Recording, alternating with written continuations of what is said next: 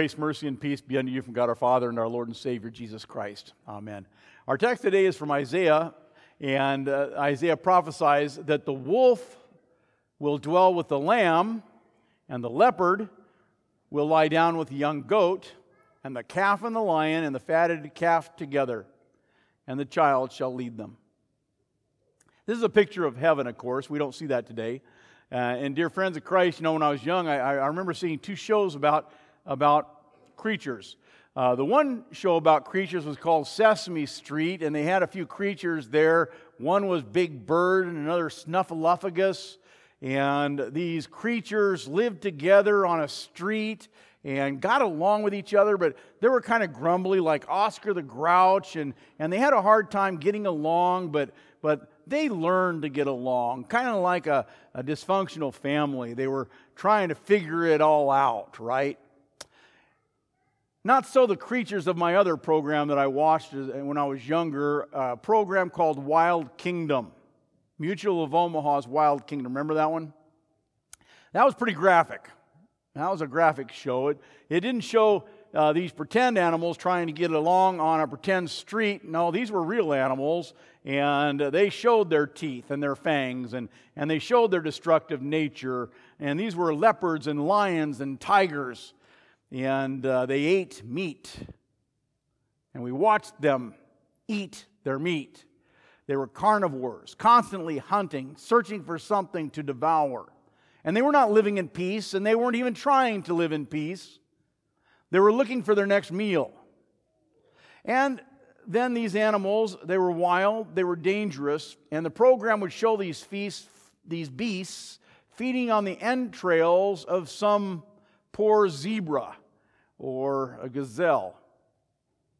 Now remember, I want you to imagine in your mind the contrast between those two shows. The creatures of Sesame Street and the creatures of Wild Kingdom.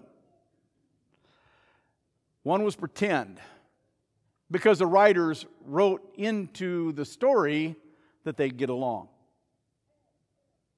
The other was not pretend. And we'd see a pack of wolves shred a little bunny to pieces. We would see a crimson-faced lion ripping at the stomach of a baby water buffalo. We'd see a picture of a poisonous cobra sink its fangs into its prey and then swallow the victim whole. And that's when I knew. As I looked at that death and that violence and that wildness, something became crystal clear. Something happened at the fall. Something happened when Adam and Eve ate the fruit. Something horrible. It's unmistakable evidence that death and bloodshed is a curse. And the Wild Kingdom had devastating results with Adam and Eve's fall into sin. You see, originally before the fall into sin, the animal kingdom, the Bible tells us, was at peace with each other, like Sesame Street. And they all got along, and they didn't destroy, and they didn't kill, and they were harmless. Adam and Eve named them all. They were marched in front of Adam and Eve, and in fact, Adam and Eve cared for them. It was called paradise. And they cared for the animals, and they loved the animals. And Adam and Eve didn't even know the words predator or prey. In fact, the concept of another animal killing another animal was completely foreign. However, since Genesis chapter 3, things have changed. What a world we live in. These untamed animals are dangerous. And, of course, they live by instinct. They don't live by conscience. They just attack. That's what they do. They feed. That's what they do. They fight to survive. It's what they do. You back them into a corner. You attack one of their children. They will attack you to kill. It's their nature. It's their nature. So let's consider our theme for this morning. Beasts made beautiful. Beasts made beautiful. And sadly, what the wolf does to the lamb, and what the lion does to the fatted calf is what we do to each other each day. Oh, we don't use fangs and claws, and we don't rip at the entrails of each other, but we certainly, with words and deeds, become very wild. Sometimes in a wild rage, we tear at each other. We lose control of ourselves. The things we say, the things we do, the things we throw. If we could take a picture of ourselves, a video of ourselves in those moments, replay it over and over again, you'd say, well, there's a wild animal out of control. What's wrong with that nature in you? What is it in that person inside of us that causes that kind of thing? And it doesn't take much to provoke us either. Maybe just an unjust deed or a misspoken word. Maybe a push or a shove. Something that's misunderstood. And what happens when we were provoked? We become like wild animals, the wild kingdom. Provoked, we rip apart at the lies at those who provoke us, and we think, listen, you hurt me, I'm going to hurt you. That's just fair. That's my wild sin nature in me. And we think the people deserve it. Mistreat me, see how things go with you. And we sink our fangs into those who get in our way. If somebody causes us inconvenience, we tear at their flesh. And we chomp on the bones of those who dare to cross our path. And we're seeing that in the world, increasing hostility. We're seeing that in society, people having a lack of patience for other people. The anger goes from here to here. The lack of patience from here to snapping. There seems to be an unwritten rule that's out there that flows from our sin nature because we're wild people with wild sin natures. The unwritten rule is you hurt me, I hurt you. You hurt me, I'm going to hurt you worse. You hurt me with this much force, more force is coming back at you. What kind of attitude is that? And where does it come from? There seems to be an unwritten rule that if somebody doesn't share the same politics that you have, I'm going to hate you. And then we see all that anger, and we see that vengeance, and we see that vitriol, and we see that all that lashing out in sin and anger. We see the fallenness of humanity in the same way we see it in the wild kingdom. And they attack without care. They attack without concern. I want you to think how a cat plays with a mouse. I was at Alice Shadow's house giving her communion this week. She has a new cat in her house called Toby, a beautiful black cat. Toby was outside playing with a mouse. Picking it up, throwing it in the air, picking it up, throwing it in the air, picking it up, throwing it in the air, trapping it with his paws. And the mouse had enough of it, decided he was going to bite Toby in the paw. And the cat went. And that was the end of the mouse. Yeah, the mouse lost the game. Because the mouse bit the cat. And then the cat does what cats do. And you hurt me, and I'll destroy you. And that's kind of the way it is.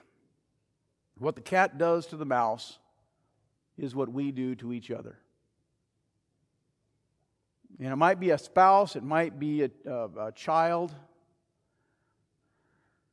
it might be a parent, it might be a person we don't even know. Just cross me. If I just make me annoyed, see what I'll do. Pay the price. You hurt me, I'll hurt you. We have a beast within. The beast is our sin nature. However, the painful truth is that we're much worse than the wild animals. We really are much worse than the wild animals.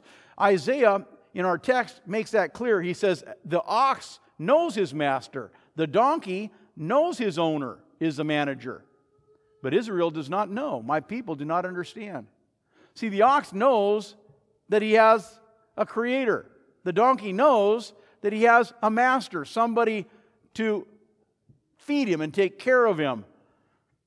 Compared to us, those animals are wise, because so many people in the world don't know that they have a God. They have a God, but they won't acknowledge him. They have a master, but they don't acknowledge that he's there. Like wild beasts, they run wild, refusing to acknowledge all that. And like carnivores, they kill for survival. As sinful human beings who hurt people just because we want to, we don't do it for survival like the animal kingdom. They kill to survive. We just hurt because I've been hurt. And we get even. And think about how we do that with unborn babies.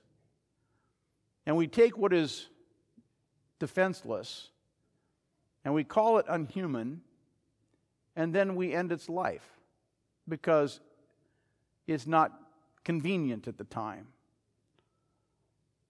Think about how we destroy each other's reputations with the words we say and the things that we do.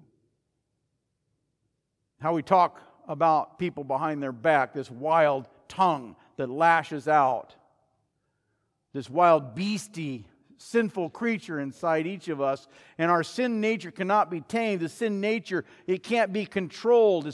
It's like a bridleless horse. It just goes where it wants to go. It's like a fire that rages, the Bible says. And there's no keeping it contained.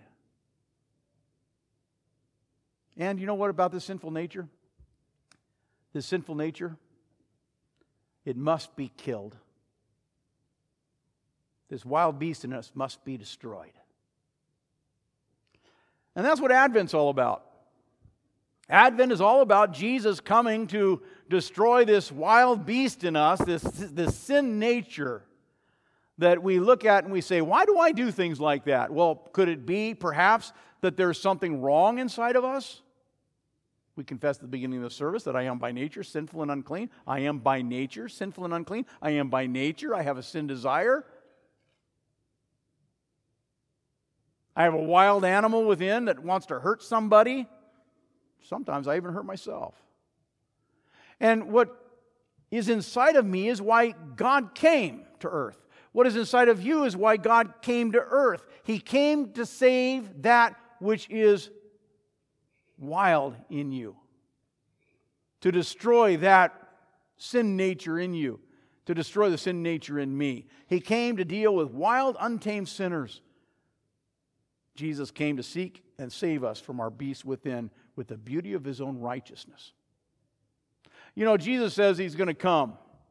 And He's going to come to judge. But He's not going to judge with what He sees by His ears or what He hears by His ear. He's going to judge, our text says, with righteousness. So how are we judged with righteousness? Well, it's better to be judged with righteousness than by the rules.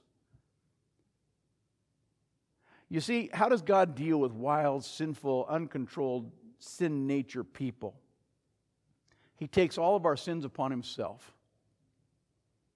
and then tells Heavenly Father, I'm the lightning rod, hit me. And then this God-man who comes to earth, He takes the punishment for us. And because He is God, has all the power of the universe, in human flesh, He's able to deal with all that.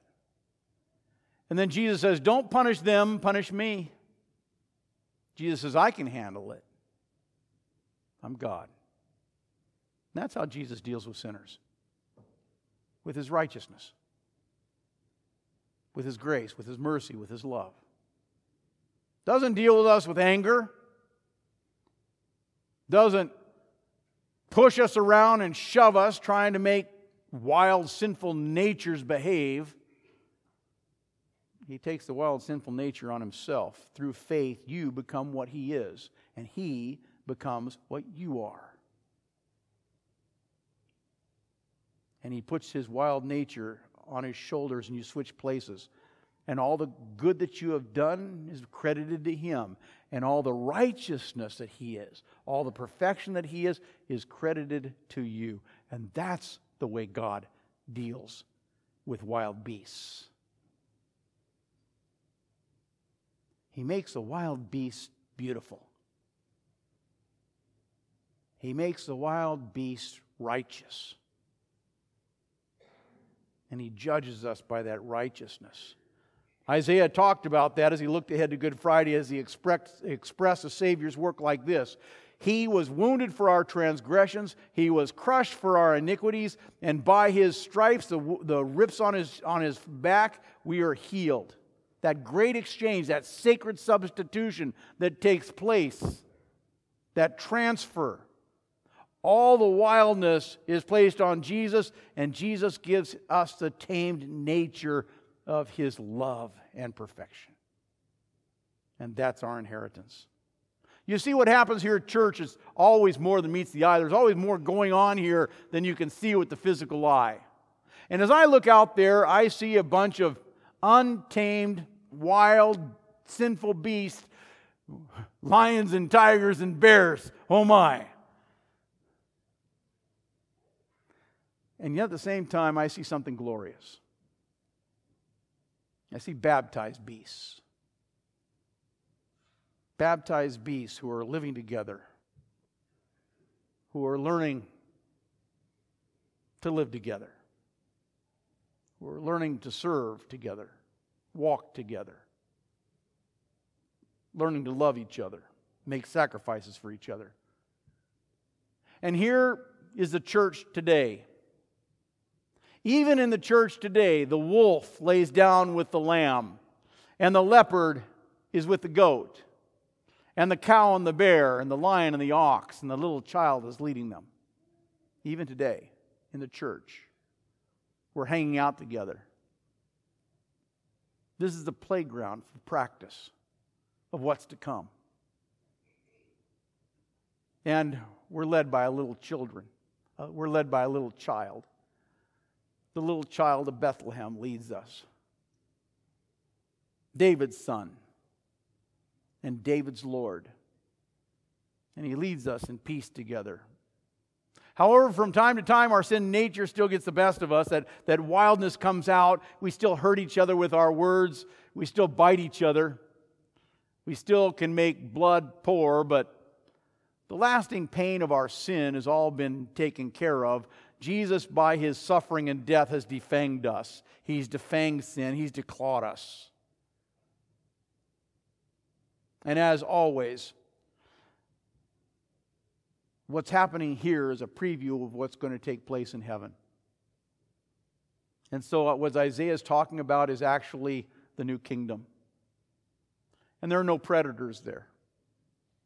No one gets hurt. There is no prey. The lion sleeps with the lamb. The child plays at the nest of the poisonous adder. And in paradise, they live in peace and harmony. But until then, my friends, there are beasts. And there's wildness in each of us. It's defeated, but it still lives. And it's a dog-eat-dog world. As you head out there, I want you to remember God chose you. God chose you to give you His righteousness, to judge you with His righteousness, with His love, with His forgiveness. God chose you to be part of His universe. He chose you to be part of His family. He chose you to save you with His blood, to wash you. You're a beast, made beautiful by the Lord Jesus Christ. Amen. And now may the peace of God that passes all understanding keep your hearts and your minds in Christ Jesus unto life everlasting. Amen.